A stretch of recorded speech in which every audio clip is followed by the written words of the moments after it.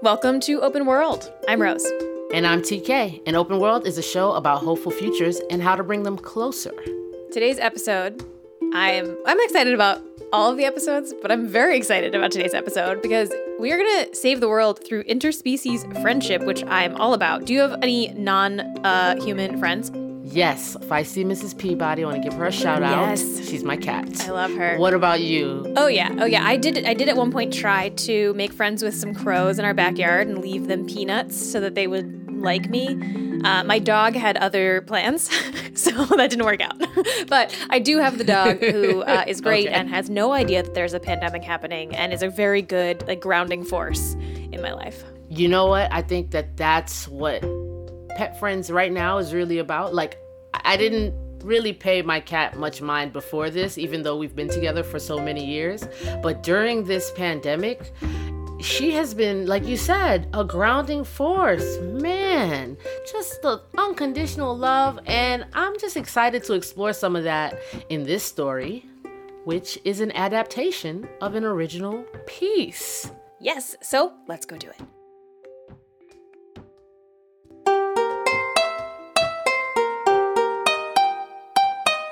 And now, Robot and Crow by T.H. Ponders, based on the short story by Anna Lee Newitz.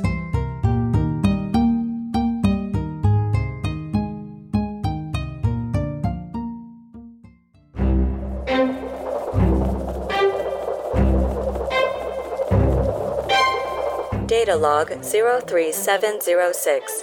Date, Tuesday, October 7th, 2031. Starting location, Leslie Bates Davis Neighborhood House, east corner of South 15th Street and Piggott Avenue, Lincoln Park, East St. Louis, St. Clair County, Illinois. Weather, sunny, 15 degrees Celsius, breeze from the south-southeast, 2 miles per hour. Initial stop, tents north of the Casino Queen, then on to the houses that branch off of Martin Luther King Jr. Drive.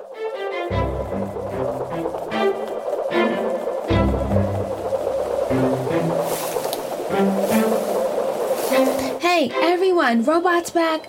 Let's make a line so we can make sure to get everyone. Oh, hey there, Mr. Robot. Welcome back. Hey, Kiki, what's good? Oh, just life on the banks of the Mississippi. Same old, same old. What's good with you? Just on my regular rounds. Sorry I have to come so early. Your community wasn't initially on my route, so... Nah, it's all good, Robot. You're doing us a solid. Speaking of which, how is everyone doing? We're good. Benson twisted his ankle the other day, but we got him some ice and he's doing much better. And that's not really your thing. Well, my primary function is disease and virus recognition, but I do have access to some first aid information if that would be useful. Nah, he's good. He's walking it off. Thank you for the update, Kiki. Your leadership here helps my work tremendously. Well, these are my people. Got to take care of my people. I hear that. Would you please cough into this tissue and allow me to scan? All clean? All clean. Next. Oh, Robot, one more thing. I was wondering if you could check on my friend Tammy. She lives over near 17th and Gaddy near the Davis home. I'm afraid I don't know much more. She comes by here with hot food from time to time, but she hasn't been here in a while. It's really unlike her and I'm just worried about her. Of course. Thank you, it means a lot. Tammy's one of the good ones.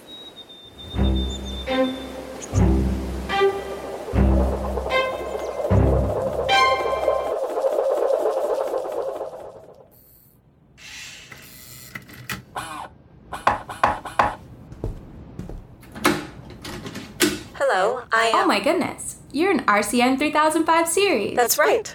It's not often that humans know my full designation, especially not such young ones. You can just call me Robot. I'm actually here looking for someone.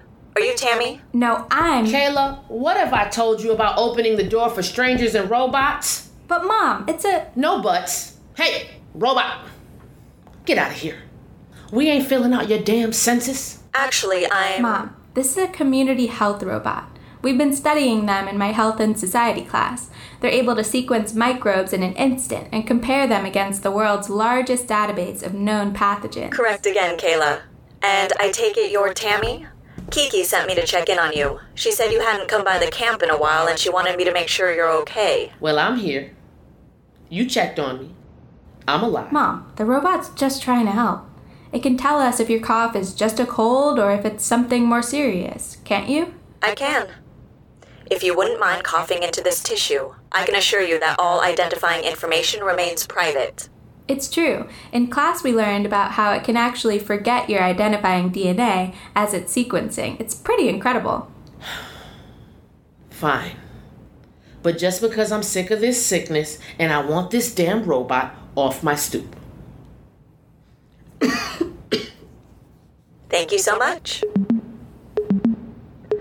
One moment, please. One moment, please. One moment, please. Robot?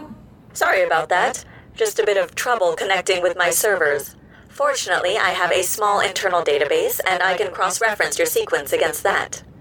The good news is that I was able to find a match. The bad news is that your cough appears to be caused by small traces of Haemophilus influenzae. The flu. I knew that shot was good for nothing.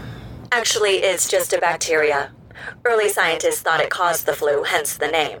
But actually, you should be fine. If you take this slip down to the pharmacy and use your health card, they will be able to make you a course of antibiotics at no charge to you. If you take the full course, your cough should go away in less than a week. Well, thank you. I'm sorry I was so hard there for a minute. Not all the government robots are good guys. I have heard this sentiment from many humans before. I hope your experience with me was better than you have come to expect. Hey, Robot, any chance you could stick around? I have a few questions. I want to tell my class all about you. I would love to, Kayla. Unfortunately, I need to fix my server issue before I can take on more community requests. But I will come back sometime soon. I would like that.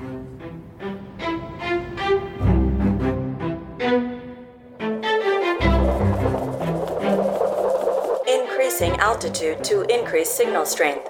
Sending ping. No response. Sending confirmation ping. Null confirmation. Sending in support call.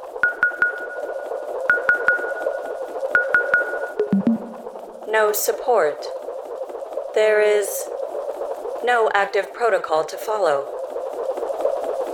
I will take up sleep mode at the Leslie Bates Davis neighborhood house and continue to run alternating ping tests and support calls until further commands are issued.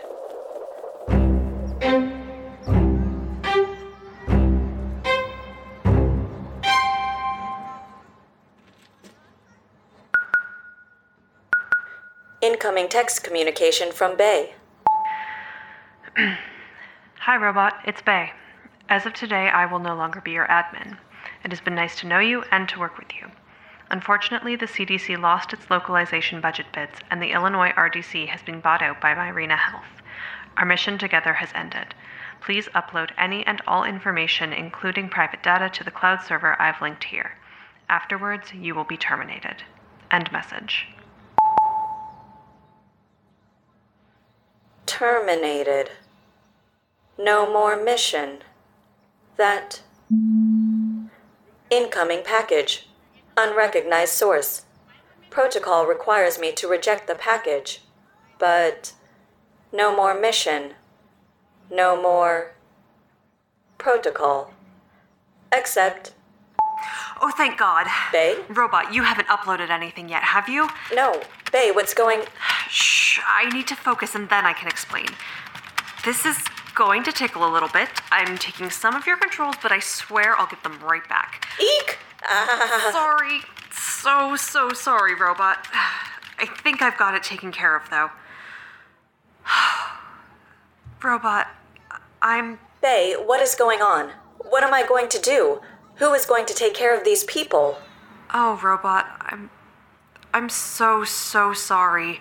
I could only say so much in the email, and I had to send it before my lunch break so that I could connect to you from my personal laptop, and... Robot, it's not good. Oh, where do I even start? You got that the CDC lost its localization budget. It's still kind of manages public health on a national scale, but the states and communities all have to fend for themselves now. Everything is based on contracts, and if the states want PPE or funding from the federal government, they have to bid on them. And Illinois, well, it was never going to win out against California and New York. As a regional CDC employee, my job was fortunately transferred over to the new state-run department, but we lost the bid for federal support and had to turn to the private sector. We're now run by Myrena Health. I understand that, but why is the mission over? Don't we still need to monitor health in this area? What if there is an outbreak? With drone privacy regulations still being upheld at a national level, Myrena isn't really interested in a drone-based program. You don't have an interface for users to opt into sharing visual, personal, geographic, or genomic data, so anything that you collect, Myrena isn't allowed to touch. And well, they are opting for a much less regulated approach to community health that is a little bit more data collection focused. But wasn't that the whole point of my creation? The people here barely trust me sometimes. The bipedal body, the emotion conveyance screen, the community-based language adaptation, that was all to help people feel comfortable giving over the information that we needed. And it was the information we needed. It's all the information that we need, that anybody would need to do what we're doing. But for Myrena, that's not enough. So what about this data upload business? I thought I can't share that data with you. Myrena filed suit. They argued that their contract purchased the data that had previously been regulated. And they won. You can't collect new data, but everything that you previously collected is technically the property of Myrena. Aha! But... But you built fake data using a machine learning algorithm and uploaded that instead. Yes, snooping while I was at work.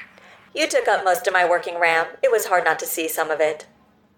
But what was that other package that you uploaded and then was immediately deleted?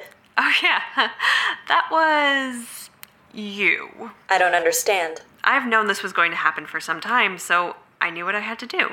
I built a secondary version of your core CPU and data chips at home and downloaded a backup of your consciousness and a global clock from a few weeks ago.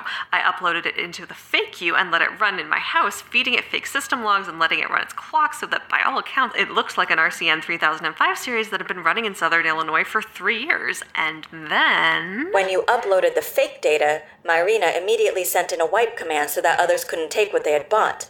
But you uploaded a fake me for them to delete instead. It took so much time and a lot of bodging, and I'm still a little conflicted about the ethics of sacrificing one AI for another, but it was easier than building you a new system from scratch or trying to hash together old memories on the new one, and I mean, on the plus side, Myrena now thinks that you're a lifeless hunk of metal. I have technically always been a lifeless hunk of metal, but I get what you're saying. I don't think anybody will be coming to collect your parts, so you should be free to do whatever. And the people's data will be safe. But who is going to take care of these people? And what am I supposed to do? I'm sorry, Robot. I don't know how to answer that. For now, the best I can do is continue to work from the inside and hope that whatever program Myrena decides to roll out is going to be effective. But for now, the people are on their own, and so are you. Your language processing should help you to fit in. Unfortunately, the tissues, swabs, and sanitation fluid you have are the last that you'll be getting, so you won't make it through another 2 weeks if you keep going. Plus, you'll only have access to your internal database, but here, this is a burner number. If you use this, I'll be able to answer it, but I'll have to set up another line afterwards. Myrena cannot know that I am in contact with you. Do not try and reach me at this IP again. But if anything happens, you have a way of reaching me. Robot, I'm sorry I can't do more. Please take care. Working with you has been the greatest joy of my professional life. Take care too, Bay. I will miss you.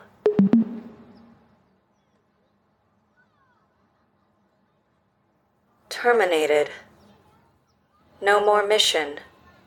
No more protocol.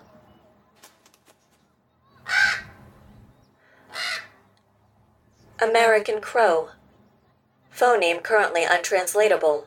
Adding to localized avian phoneme database. With a few more data points, I think I could learn to speak the crow's language. Perhaps. New mission, new protocol. Continue localized language acquisition, human and avian. Prioritize communication. Strengthen relationships. Compute trends and work on disease modeling in case of re-established connection with Bay. Minimize supply usage. Maximize community bonds. Yes. New mission.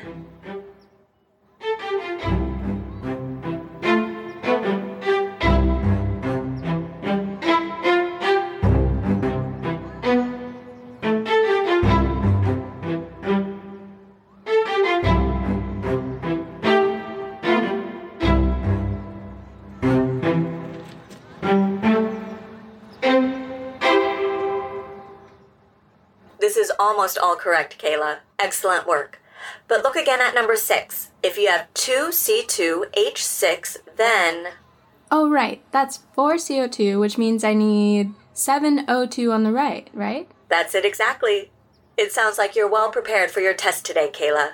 Thank you, Robot. It's very helpful to study with somebody who knows what they're doing. And it's nice to talk to someone who is curious about the things I was designed to understand. Nowadays, I spend so much of my time asking questions that it's nice for someone to be asking me the questions instead.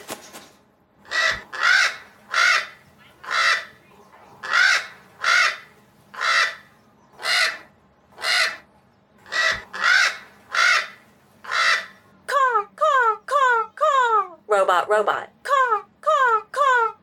You're telling me that you speak Crow? How did you learn how to speak Crow? I imagine it was much the same way you came to learn stoichiometry. I spent a lot of time taking notes, figuring out how the formulas worked, and making a lot of mistakes. Her name is Three Cry. She's the crow I first started to learn the language from. I met her on the same day I met you, actually. She's a... friend. Is her name Three Cry because... When she identifies herself, she does so with 3 short caws, followed by the 2 long caws to indicate she's a female. All crows adhere to a syntax in their communication.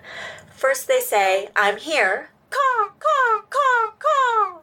Then their name, their sex, and finish with, you are here, caw, caw, caw, caw. They don't really have a concept of a non-gender, non-sexed thing, so I've just taken to saying my name twice. Hence, robot. I see. Caw, caw, caw, caw.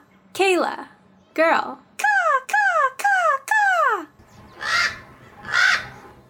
Ooh, what'd she say? She says you're better at imitating her sounds than I am. Wait a minute. I'm terribly sorry, Kayla, but I have to go. Three Cry just said she found something she wants to show me, and it sounds important. Okay.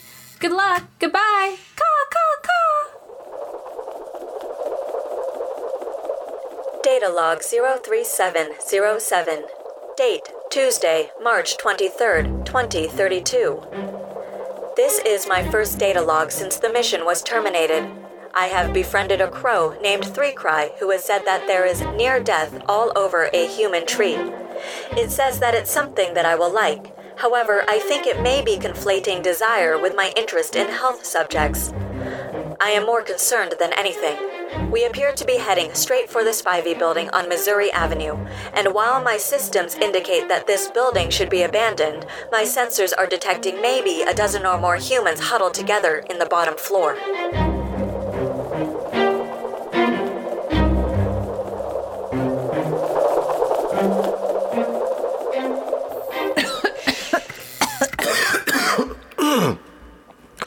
Are you the cops? I'm a friend who checks to make sure you are healthy. I share information with doctors, not police. A lot of people here are sick. I would like to help. Yeah, right. Nobody's gonna help, you stupid drone. Don't you know hospitals are for people with money only? If it is serious, I can find you help. Please, cough into the tissue so I can figure out why you are sick. What are you gonna do about it?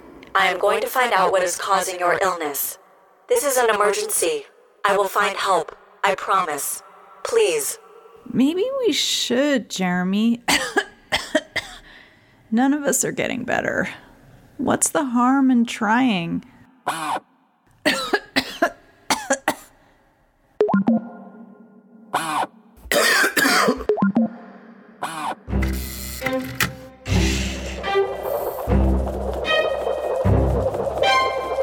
multiple cases of the same viral RNA strain, though it doesn't match anything in my database. However, we have met the conditions for an outbreak. It's time to call Bay. Is that you, Robot? I can't believe you're still running. What, it's been 6 months? No time to catch up. Something really bad is happening in East St. Louis. There is an outbreak. I need to send you the data and the RNA strain for sequencing. On it. Let me just... Okay, had to set up a secure network. I'm sending you an address to send the package to. Double encrypt it and send it anonymously. Understood? We have a new system for anonymous reporting. Part of the new Myrina Health Philanthropy Project. Understood. Got it. Thank you, Robot. Let me just pull the files into... And then if I check the... Oh. What is it? This is really bad. Like you said, we need to get somebody in there. It's a known pathogen, but it's never been spotted in the Midwest before. Unfortunately, anonymous tips through Myrina Health are not prioritized and take way too long to be addressed. We're gonna have to find you some help locally. Okay, Robot, I think I found something. There's a hospital at the University of St. Louis that will have the equipment that we need. We have to manufacture vaccines and a therapy. They'll need the information in this file if they don't already have it. File received. But, Robot, it's a privately run hospital in a different state. They might not take too kindly to a robot showing up and insisting that there's an outbreak. Sometimes people can be hostile towards drones. Even cute ones. You're technically not even supposed to be running anymore. Do you know any humans who might be able to go with you to St. Louis? I think I do. Thank you, Bay. I could not do this without you. I think you're selling yourself short, Robot. Now go. Those people need you.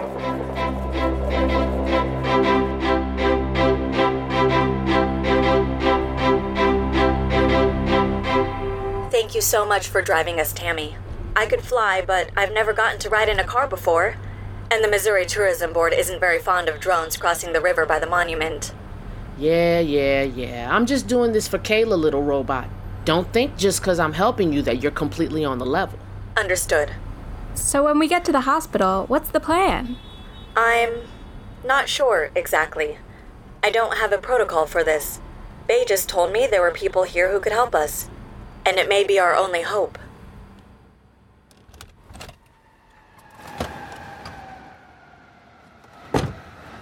I ain't paying for parking, so I'm just gonna circle the block. Meet me right here as soon as you're done. And please be safe.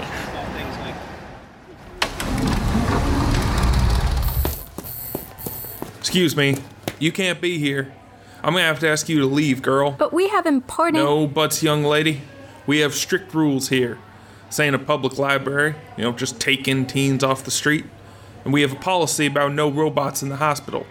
It's a violation of state and federal regulation. So I'm gonna have to ask you to take your stolen robot and leave before I have to call the cops.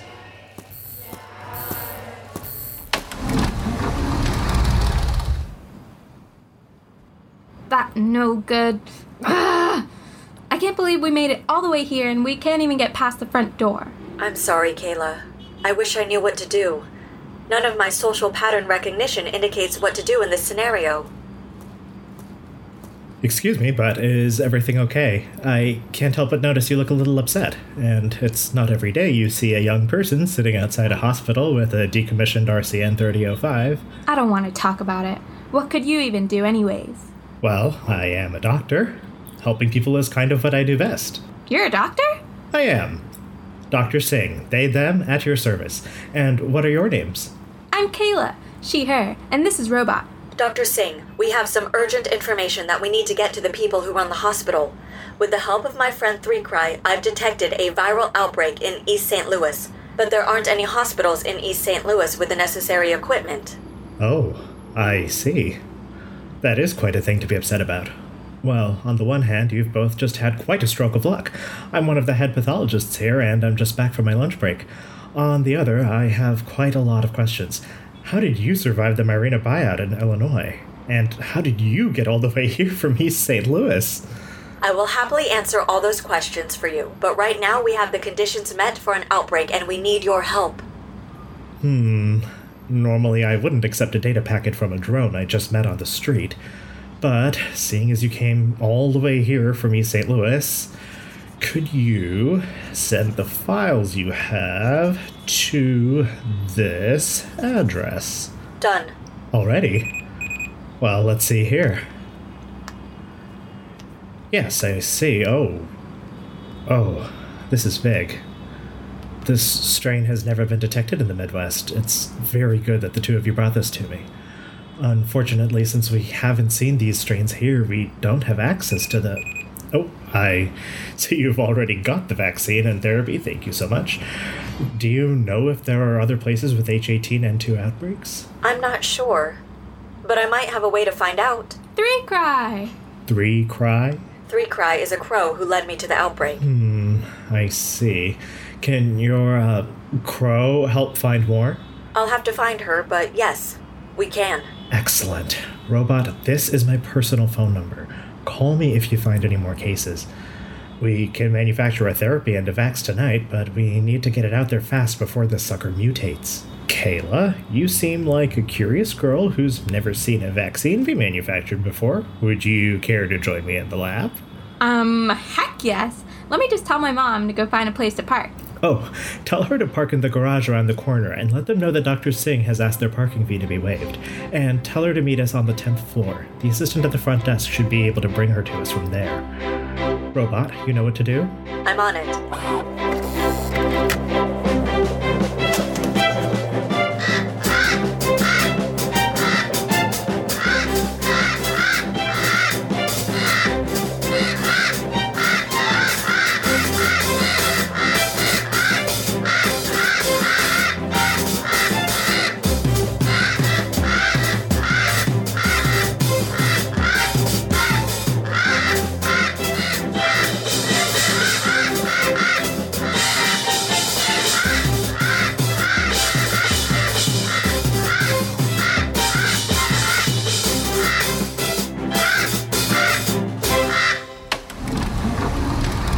What the? Look, Robot, Dr. Singh told me that I'm to let you in, but I absolutely cannot allow that crow on your shoulder to come in as well. I'm sorry, but 3Cry is my friend. She has to come with me. Fine, just get in before anybody sees you.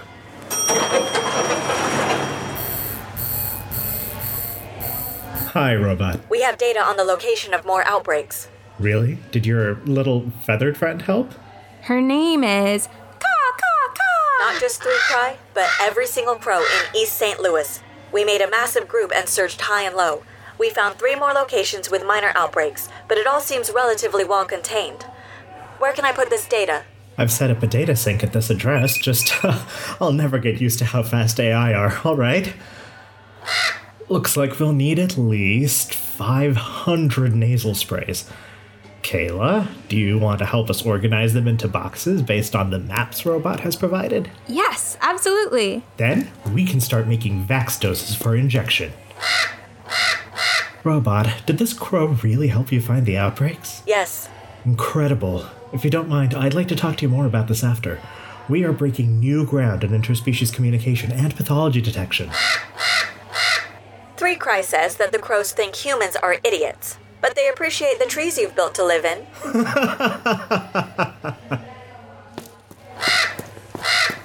This place is so cool. I like it here. Maybe this is your group. Data log 03708. Date Tuesday, March 23rd, 2032. Ending location University of St. Louis Hospital, St. Louis County, St. Louis, Missouri. Weather cool, 13 degrees Celsius. Log notes. No protocol. None of my models could have predicted this. A renegade robot, a teenage girl, and a crow working together to stop a viral outbreak. Tomorrow, I will begin the process of retraining my models to account for new variables. Community, group, friendship.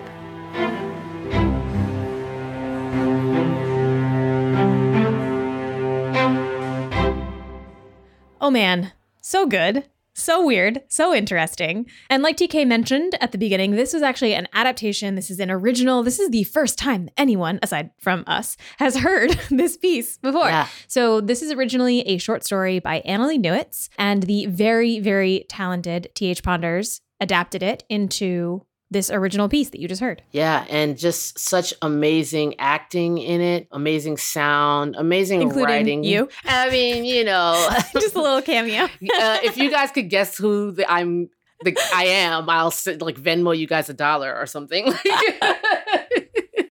And it was fun. It was fun. I got to channel my inner auntie or mama. So there's that. It was good. It was good. Thank you very much. Thank you very much. But what I really liked about this thing was the community, the medical aspect, the interspecial aspect, and a new twist on the robot thing. There's either funny robots, like comedy robots, or evil robots.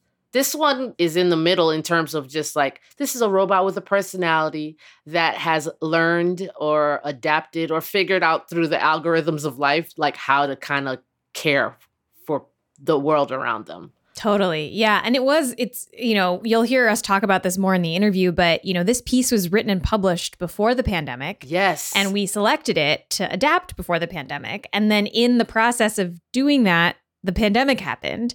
And we had so many conversations with Ponders and within the team about, is it too soon? Weirdly, this used to be this weird future and now it sort of feels very real. How do you kind of do that sensitively? How do you do that in a way that doesn't feel like we're taking advantage of the pandemic? So just so you all know, we picked and started this before the pandemic happened. Yeah, but we had a lot of conversations about that. And actually, you'll hear us talk about that in the interview after this quick commercial break to pay the bills.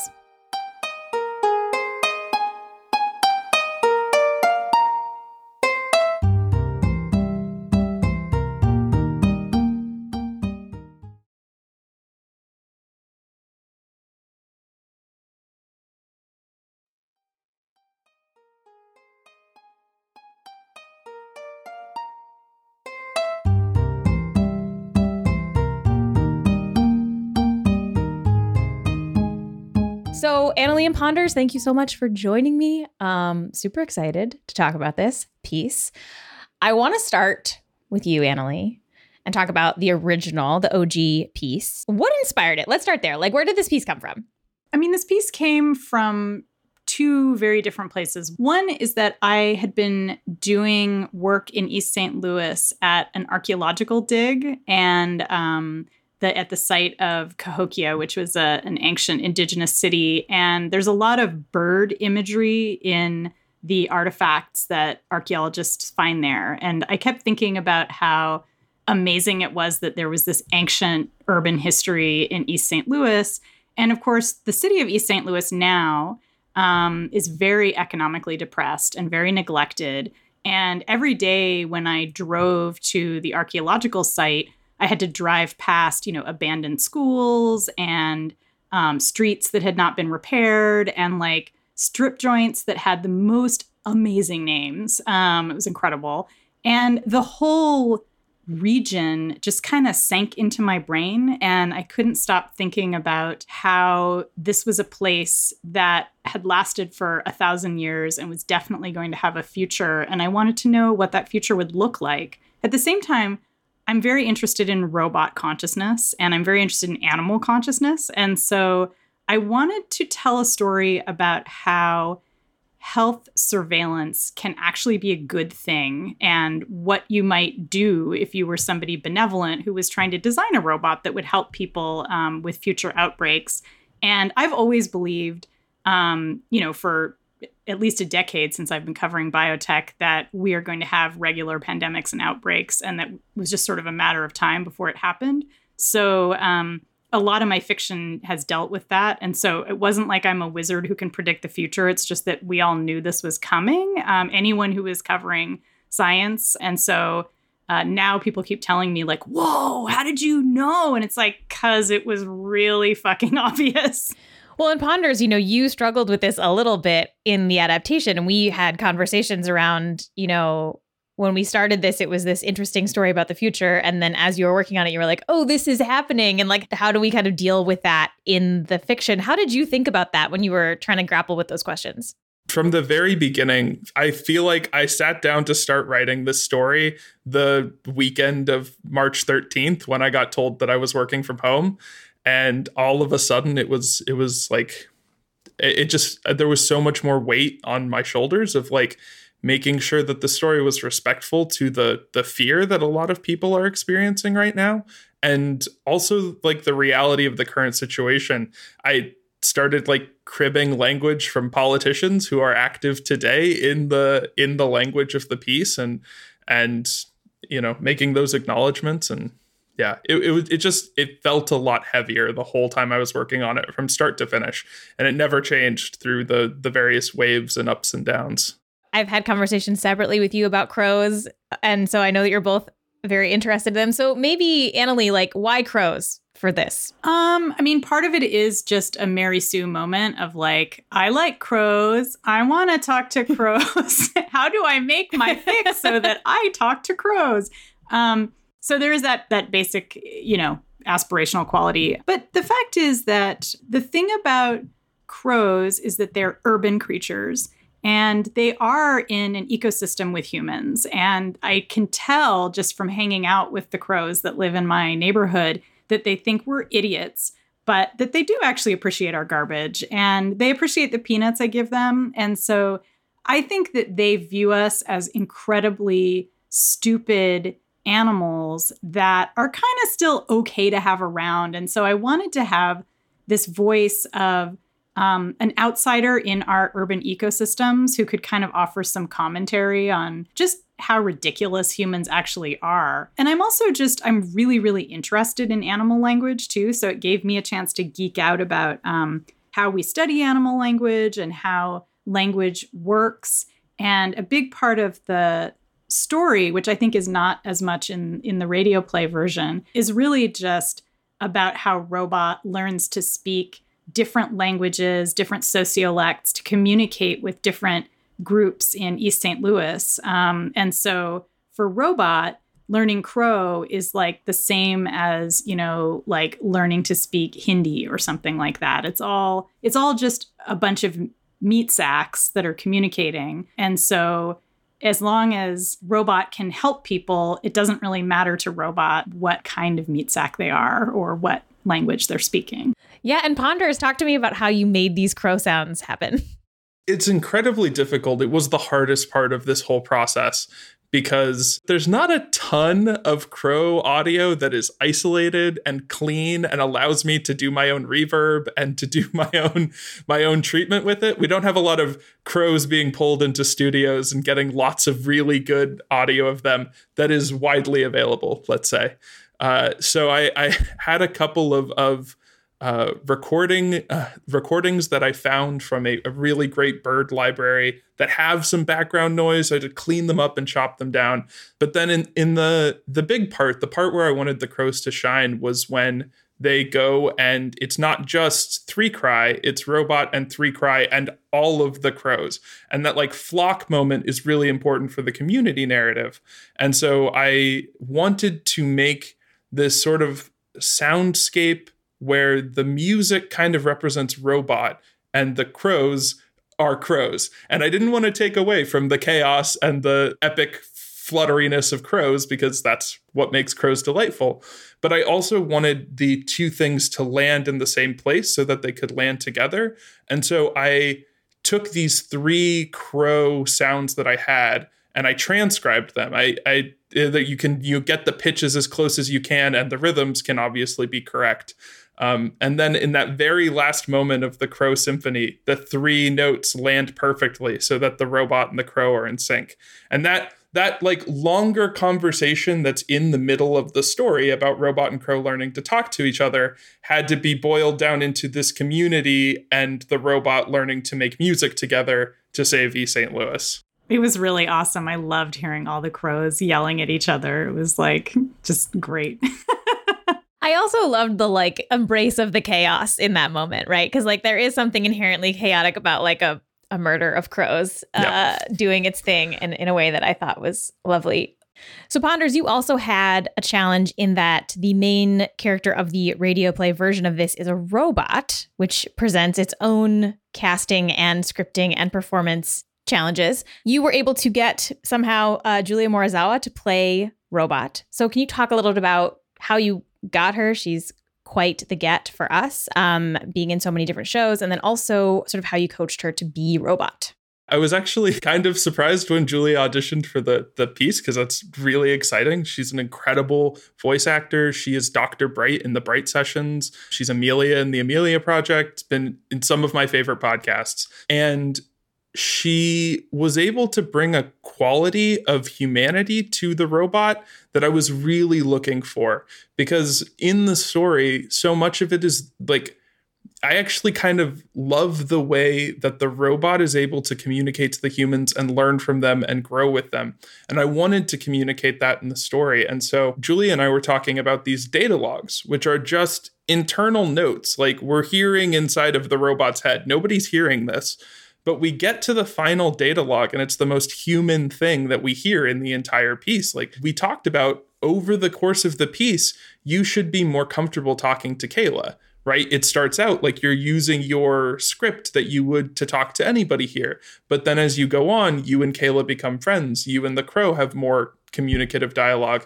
There are moments where the robot has a little bit of sarcasm in it. Like that develops as the story goes along. And that's almost all in Julia's performance, and just these like very subtle nuances that she pulled out of it. Well, and Annalie, one of my favorite things about your work, your robots are never one-dimensional, right? Your robots have internal lives. They have these things that they think about in a way that, like, I think a lot of science fiction can sometimes fall back on like good robot and evil robot, and there's no kind of like in between.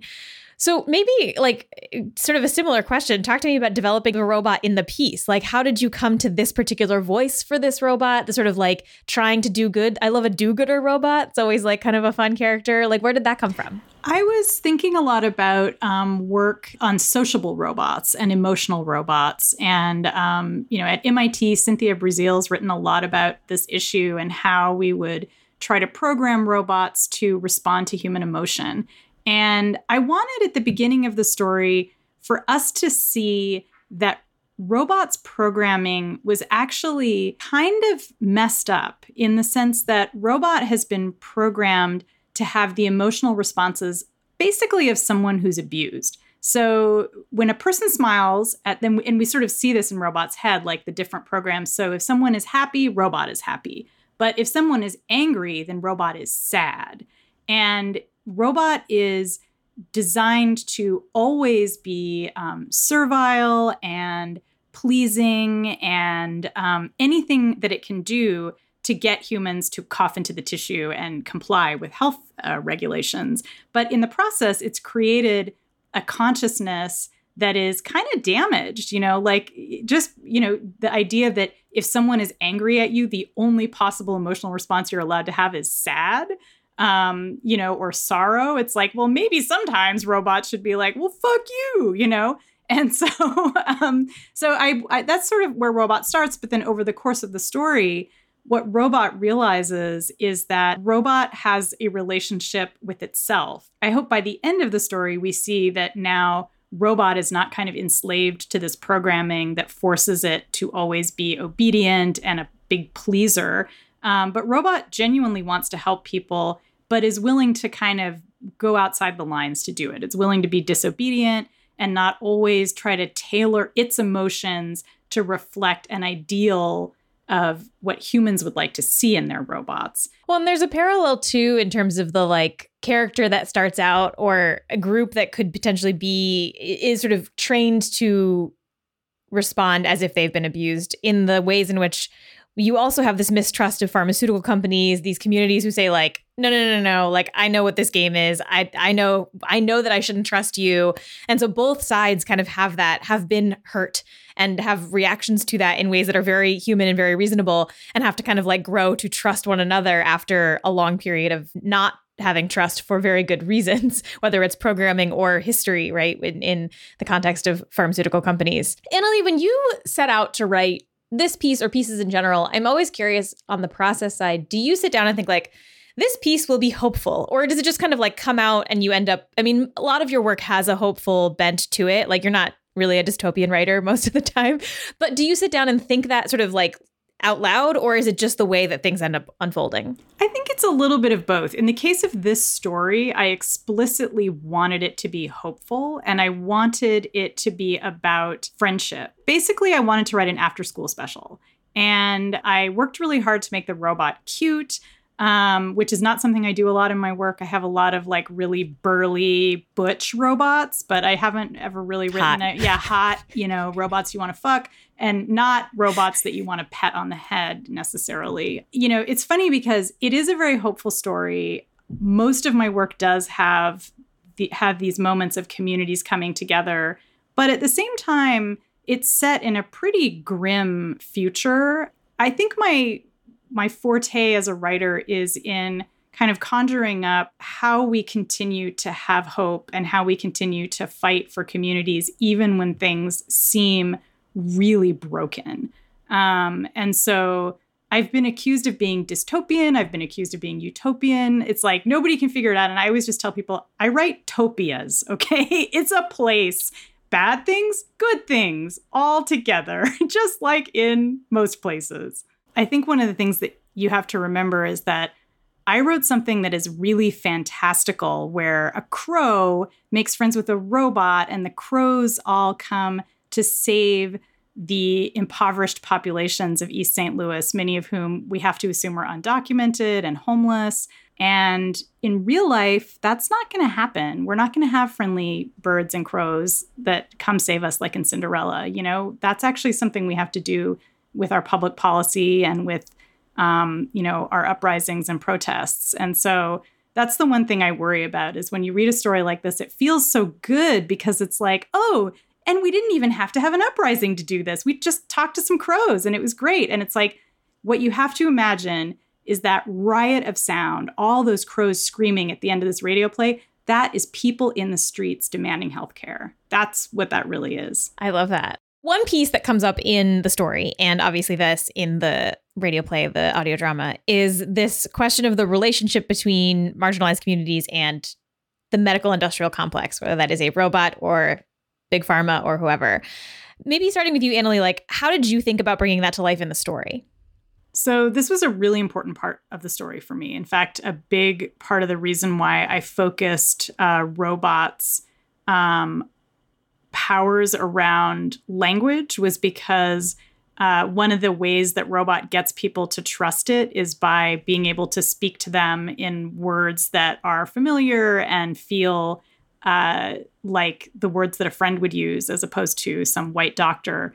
And in the story, which we don't really see in the radio play at all, the story actually starts with robot servicing white people in the white neighborhoods of St. Louis. And Bay, robot's admin, whose full name is Beyonce, but we never learn that in the story, but that is her full name. Wow. Easter egg. And so she's Black, and her parents have taught her that she needs to keep in mind, social issues, even though she's being a nerdy engineer. And so she has programmed robot to go outside of the areas that it's supposed to service into East St. Louis, which is predominantly people of color, lots of Black folks, lots of South Asians, lots of folks, this is the future, so they could be from lots of other places too. And so robot is able to get the folks there to trust it, partly by learning about their social cues and the language that they prefer. But it is a struggle, and we see that happening over and over, that all of the white people that robot meets are like, oh, I'll cough into a little tissue for you, no problem.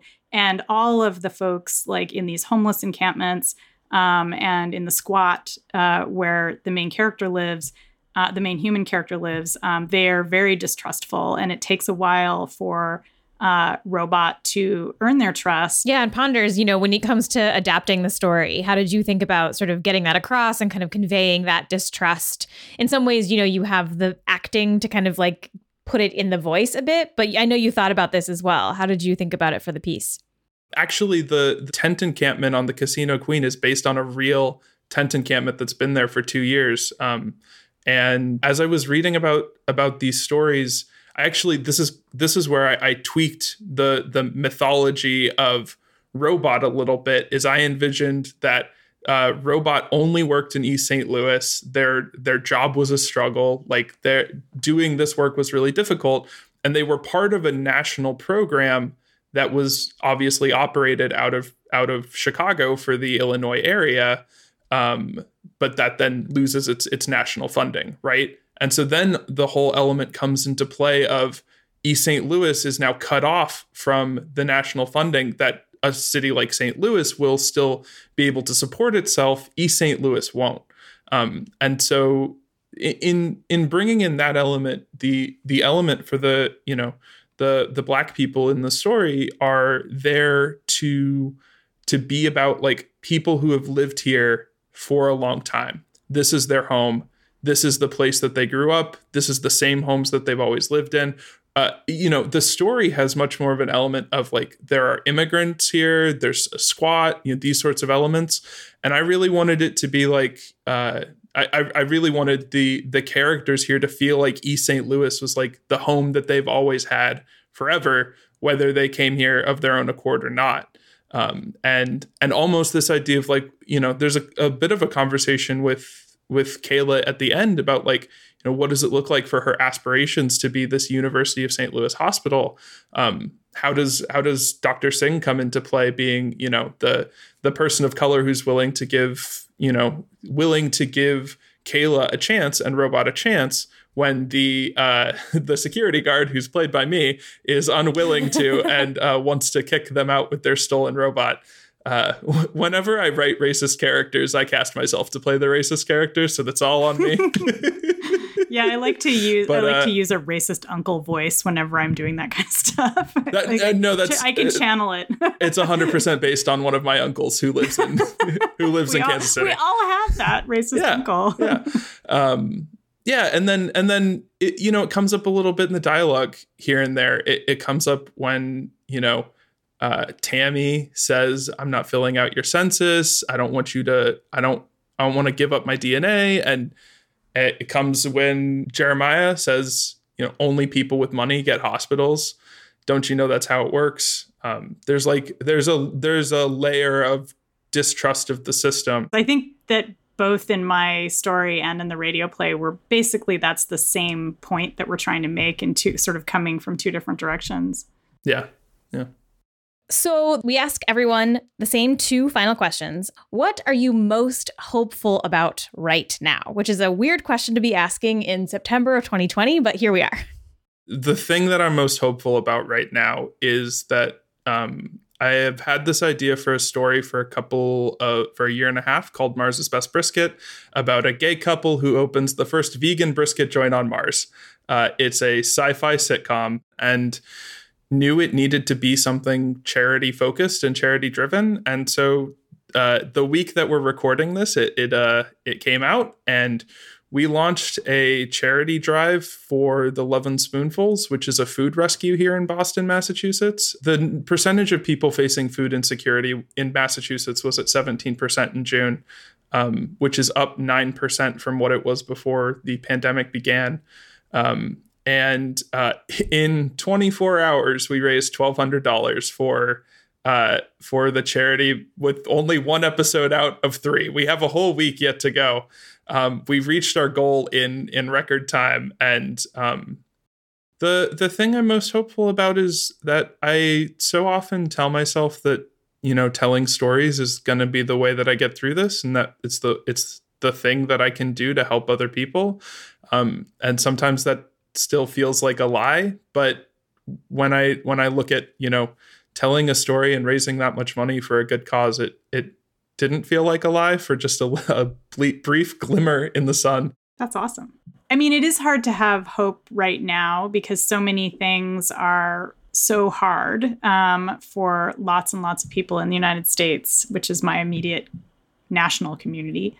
And I've taken the most hope from how much people are willing to resist all kinds of ways that their rights are being taken away. The uprisings this past year have been incredibly, it's been like one of the few things that's kept me sane, is just knowing that people are still willing to come together and fight using direct action, as well as using storytelling, as well as using litigation, using all of the inside the system methods. I really think that, L.A. Kaufman has written some great books about protests. And one of the things that she's argued is that protests themselves and uprisings are stories. They're ways of telling stories about communities and reminding people that you can't just keep ignoring what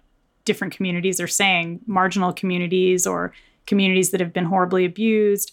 So I'm hopeful about that. I'm really hopeful about the idea of police reform and abolishing the police, however we wind up doing it. I think, sure, we're not going to have a perfect outcome. I don't know if we're even going to have a great outcome, but at least it's on the table in a lot of cities. And that is a huge change. And I mean, even just having that on the table is a huge change. So again, it comes back to, in a sense, telling stories, because we can talk now about a story where our cities fund social services instead of, paramilitarized police forces. That's great. I'm glad to see that happening. We don't need crows and robots to help us. We can do it all by ourselves. What is your favorite piece of hopeful media? And this can be anything you want. It can be a book, it can be a song, it can be a tweet, it could be anything. What's your, when you need to be uplifted and feel hopeful, what do you go to? I mean, it changes a lot. I've been listening to a lot of Living Colour lately because I'm on a kind of retro kick. But also Janelle Monáe always makes me happy. And then I tend to fixate on certain television shows as being a place where I can go to just feel a little better. So now I'm watching Julie and the Phantoms. It's a young adult show where this young woman who is an amazing singer, and she discovers that she can see the ghosts of a 1990s boy band. Give it up for Julie and the Phantoms! Why have you been keeping those cute boys a secret? They're ghosts. When we play together, people can see them. And what I love about it is that it's just so wholesome. She's having problems at school, or she's sad about something, and her boy band is oh my God, tell us how you're feeling. Wait, are you okay? Did you get a good grade on that test? And they're just the perfect three super cute boys, and all they care about is her emotional well-being. And I feel that's kind of my happy place, is women who have really nice people in their heads, just talking to them about how they need to process their feelings. That sounds amazing. I've never even heard of that show. That sounds amazing. One of the most hopeful and joyous podcasts that I've heard recently. I'm going to plug a podcast because I'm the podcast person. I'm going to plug an audio fiction podcast because I'm the audio fiction podcast person. Is an amazing show called Hit the Bricks. It came out this year, and if you're listening to this and you haven't listened to Hit the Bricks, I would recommend going to do it. It is a story set in Oz in the current day. So 100 years after Dorothy has returned from Oz, another girl and her cousin are going to Oz on an adventure. And what's so delightful about it is that PJ Scott Blankenship, the author of Hit the Bricks, has such a deep and intimate love for Oz and all of the lore and all of the narratives. And so there's all these little characters from the books and from the other adaptations that he's woven into the story perfectly. And it's also a musical. It has the most delightful theme song about hitting the bricks. And it's just a phenomenal piece. I think it's getting a remaster coming out soon, but it is just a delightful story. And I listened to it a couple of weeks ago and just fell in love immediately. I haven't heard that. That's so exciting. Well, thank you both so much for joining me. This was really fun. And I hope everyone goes and checks out all of your other work, which we will link to in the show note. Thanks for coming on. This was fun. Thanks for having us. Robot and Crow was adapted from a short story called When Robot and Crow Saved East St. Louis by Annalee Newitz, originally published in Slate. This original adaptation was written, directed, and sound designed by T.H. Ponders. Julia Morizawa as Robot. Taylor Hosking as Kayla. Aya Lane as Kiki. Keisha T.K. Dutes as Tammy. Anna O'Daniel as Bay. C as Jeremy. Annalee Newitz as Jed. T.H. Ponders as the guard. And To Zaman as Dr. Singh. Open World is a partnership between Philos Future Media and Flash Forward Presents. Hosted by TK Dutes and Rose Eveleth. Produced by Brittany Brown. Intro music by Blue Dot Sessions. With engineering by C. You can contact us via social media. We are on the Twitters at Open World Pod. You can email us at hello@openworldradio.com. You can visit openworldradio.com for more about any of what you heard on this show, more links to the amazing creators who we featured here, how to find their work. Also, there are transcripts of each episode up on the website if you want to read those or revisit them. And we really loved taking this journey with you. So thanks for coming along for the ride.